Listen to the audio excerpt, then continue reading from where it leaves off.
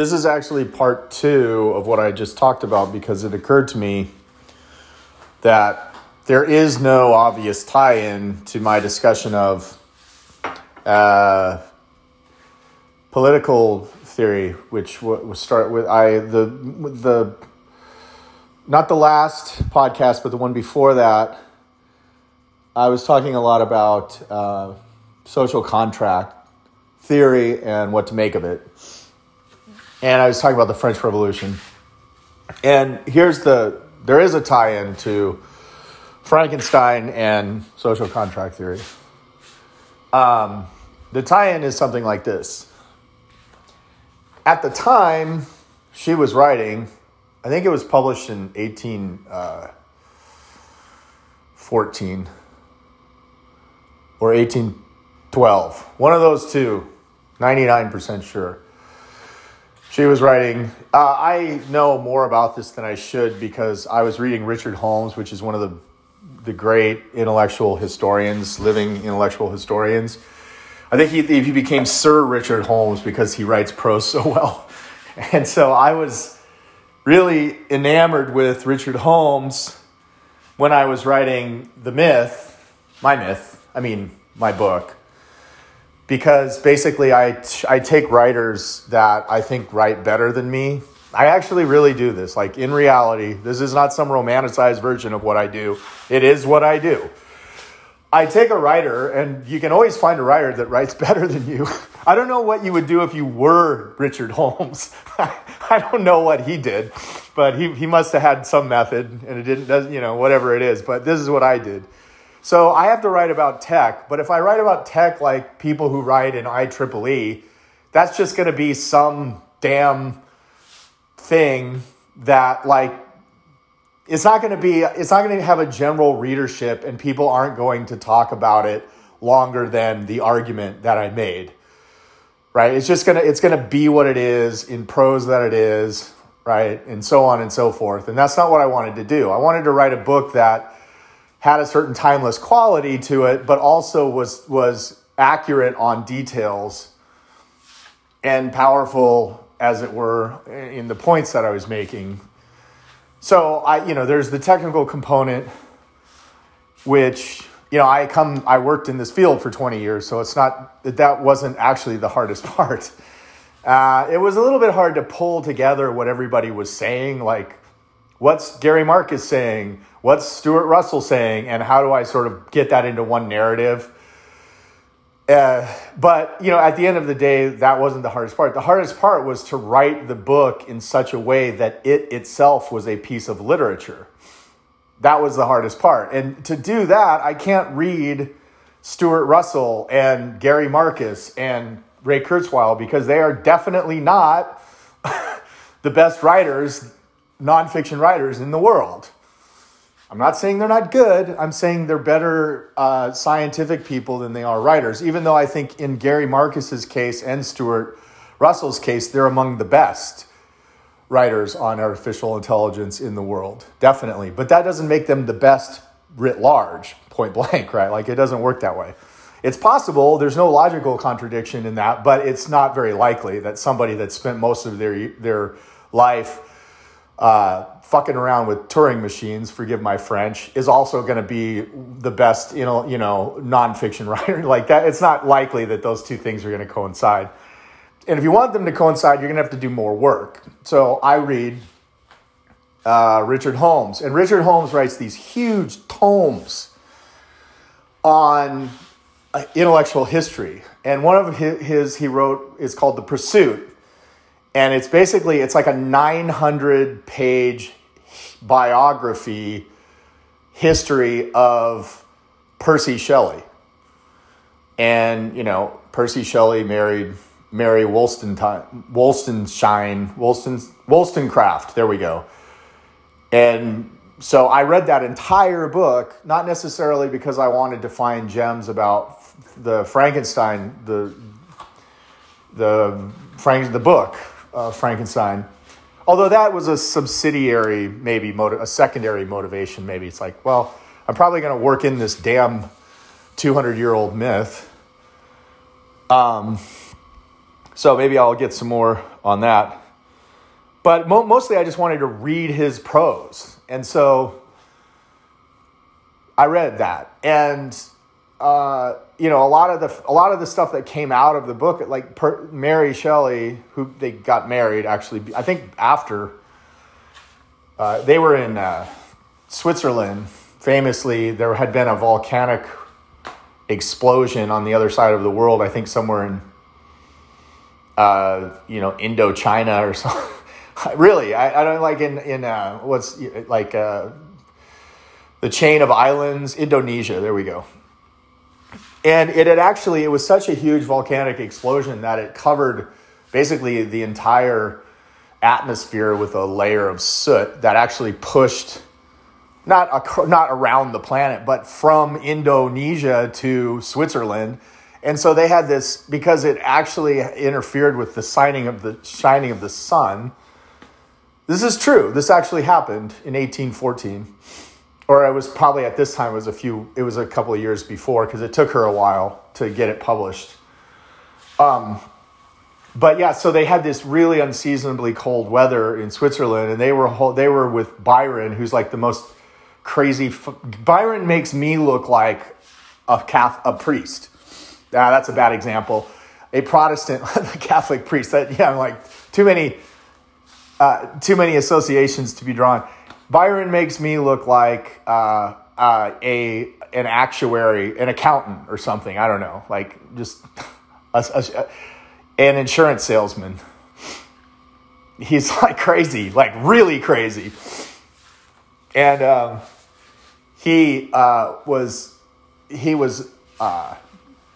extremely attractive to the young Percy Shelley, and so because he was famous, and he also was, I think he was like Sir or Lord rather. He was Lord Byron, right? So he his really powerful guy in England, but he was just the original rebel. Like he was just the original bad guy.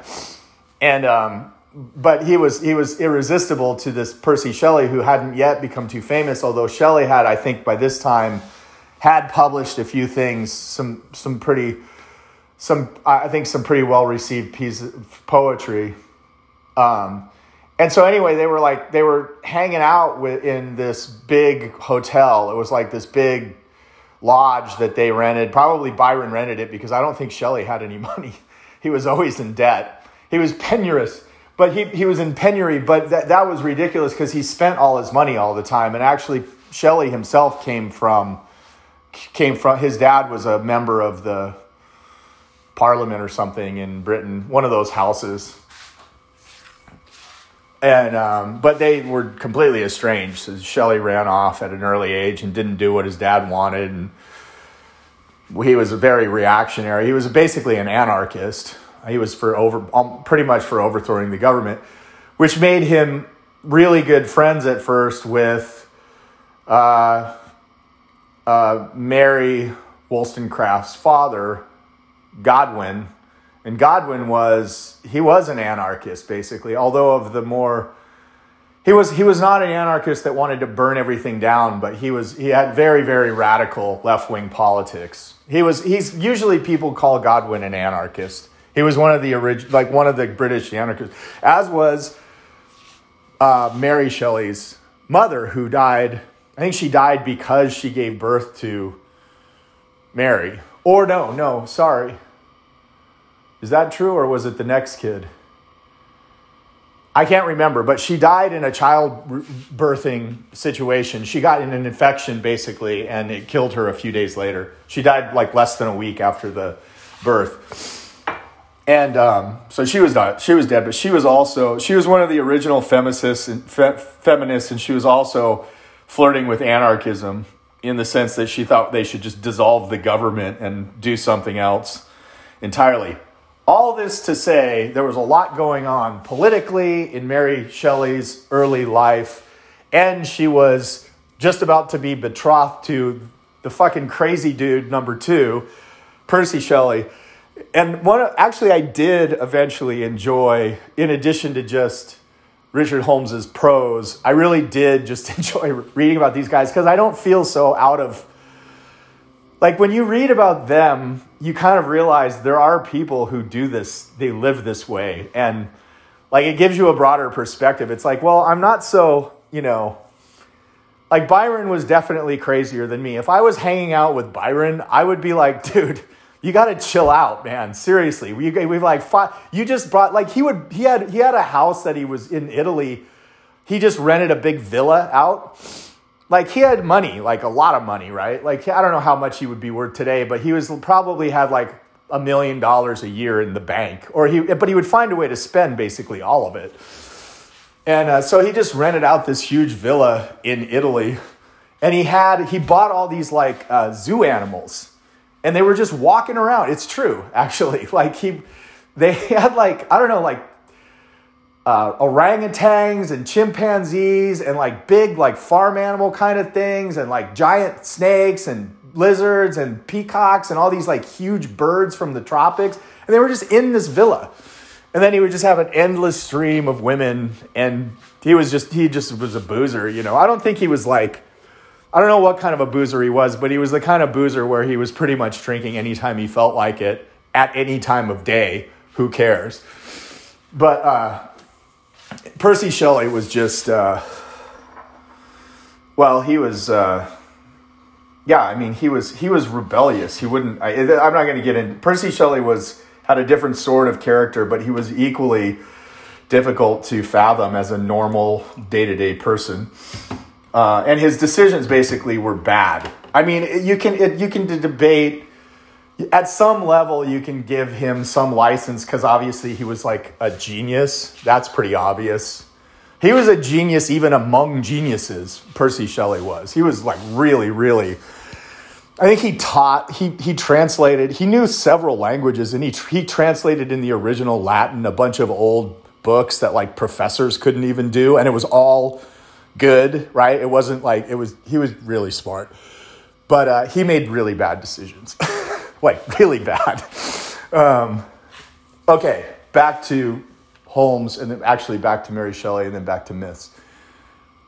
So at the time she was writing, there was a lot of tension in the air about politics. It was actually just 20 years after the French Revolution, and the ramifications of the French Revolution had not still yet been absorbed or fully understood. So you have it was probably 1812 or something when they were in the Switzerland house, if the book got published 1814. And in 1789, you had in July, the original French Revolution. And you had, at the time, Britain was undergoing a huge also, which people were very paranoid that Britain was going to repeat the French Revolution. And so guys like, not Byron so much, but guys like Shelley and guys like Mary Shelley's dad, William Godwin, they were using the French Revolution and trying to understand its repercussions for the British system, which was under stress and strain, and it was trying to reform itself, just as the monarchy in France under Louis XVI 20 years ago was trying to reform itself. And it blew apart, right? And, commentators would often say they butchered and dismembered the French monarchy only to create a bloody and, only to create a monster, right? In other words, they murdered in cold blood the monarchy only to create a murderous monster and call it progress. That was some of the commentary that was coming out, right? And of course, Burke, but it doesn't fit as well into our categories. This is something that drives me crazy about politics today. It's so bloodless and stupid that people just immediately we just have these categories that we think in. And it's like, yeah, Burke. But if you read Burke, he makes a hell of a lot of sense. But so did non-Burkeans, right? There are all kinds of views on it. And it was a very deep and complicated thing what was going on. But so when Shelley wrote Frankenstein, one thing that is, I think, actually textually not completely transparent, but is certainly very possible is that she was thinking of Frankenstein's monster in part as what happens politically when you create something out of scratch. How can it go wrong? And certainly her dad was deeply ensconced in this kind of thinking about politics, right? And I mean, even if you're an anarchist, the French Revolution was somewhat of an embarrassment. Although it worked out in the end, but at the beginning, it's like there was a sense in which nobody wanted a repeat of that, right? They wanted the reform, but nobody really wanted heads just rolling down the street. I mean, that's not really what you want unless you're those sorts of anarchists emerged in Russia by around 1850, and that's another interesting story to tell. But these were anarchists that were trying to write and publish things, not go find all the guillotines and roll them into Downing Street. So that's one reading potentially of Mary Shelley's writing, is that it had political undertones. And she was extremely brilliant, precocious 19-year-old who had grown up from a very small age with intellectual parents, one of them dead. But, her mom was one of the original feminist writers in Britain, in England, and her dad was this fairly famous, although also living kind of in near bankruptcy all the time, quasi-anarchist writers, very left-wing reformist, put it that way. And so she was well aware of all this stuff by the time she was 19. That's very clear. And so was Percy Shelley, by the way. In fact, he had taken a number of public positions in pamphlets and in various publications that made it on the street in London and got him in a lot of trouble. He almost got thrown in jail for his views. And so, he had already taken a position on a lot of this stuff. So one way of looking at Frankenstein's myth, the Frankenstein myth, that is that it actually is expressing things about creating monsters more abstractly, like political entities. And certainly, if you look at the Leviathan, which was the Thomas Hobbes famous, who's way back in 16-something, right? Or 15-something, I don't know, it was way back, a couple hundred years before Shelley. If you look at the Hobbes's social contract work with the Leviathan, it literally has, famously, it's depicted on the cover of the book as it was a monster. The Leviathan was a monster that was created out of all the individual people to express the general will. So there was this idea that we could kind of architect intellectually, we could architect the general will, we could architect a solution to the problem of governance, right? And that actually started, most obviously with Hobbes, who famously, remember, had that Frankenstein monster, that general will that was made up of all the people. He had that be an actual downward pressuring authority on the people as well. That's how it works. You give it up voluntarily to get security. But it was a kind of intellectual, it was like a Frankenstein creation in a way. It doesn't exist in the natural state. What did he say the natural state was? A war of all against all. Solitary, poor, nasty, brutish, and short, right? So it certainly wasn't organic in that sense to Hobbes. It was actually in tension with anything that you might call organic. Now, then we talked about Locke. So the tie-in to my other podcast, the podcast that I just made before, is that part of this idea of creating a monster is a social contract idea of government. Now, what's going to happen with that monster? And it's unclear. There's an ambiguity in Frankenstein that maps onto the political ambiguity. Does the monster turn, as in the citizens, with capital C, citizens of the French Revolution? Does it turn on its creator? Does it turn on, everyone that, everyone before? And does it go and seek out people who don't believe? Does it create this kind of horror, nightmare, this kind of horrible result because it has now the power of all the wills, solitary individual wills become one will? But is it a monster that the creator can't stop? Well, that's certainly, that was one way of reading the French Revolution, certainly. It was actually Lafayette who was the great general. It was like George Washington's right-hand man in the American Revolution. It was actually Lafayette who said, he said after one of the original, I think when they stormed the Bastille, and which is where it was like the symbol of French monarchical power was the Bastille. And so when they stormed the Bastille, the soldiers refused to fire except for in a couple instances, but the people who tried to stop them were actually stabbed just ignominiously by the crowd. They actually were dismembered. They held their heads up. So there was this kind of, and it was Lafayette actually who said, even at the worst moments, and I'm not saying this because I'm American, believe me, I'm not saying it at all. I don't have any dog in that fight other than this is what Lafayette said. He said, the American, even by the standards of the American Revolution, this is brutal and difficult to understand. And so, but my point in saying that is not to get into a discussion between the two revolutions. It's to say the idea that there was that they had created a monster was in the air, definitely. That couldn't be controlled morally or otherwise. And so that's the tie-in. Now, is that the right reading? No. I mean, according to Ball, the right reading of Frankenstein is any one of a number of readings. It has to do with how we create monsters and all those moral tensions that bring that into being. And what is a monster? And who was the monster? Was it the creator or was it the monster? And so the politically correct reading of Frankenstein is that it was the creator that's the monster, not the monster. But there's a lot of textual evidence that the monster really was a damn monster. And so yeah, that's the tie-in. That's it.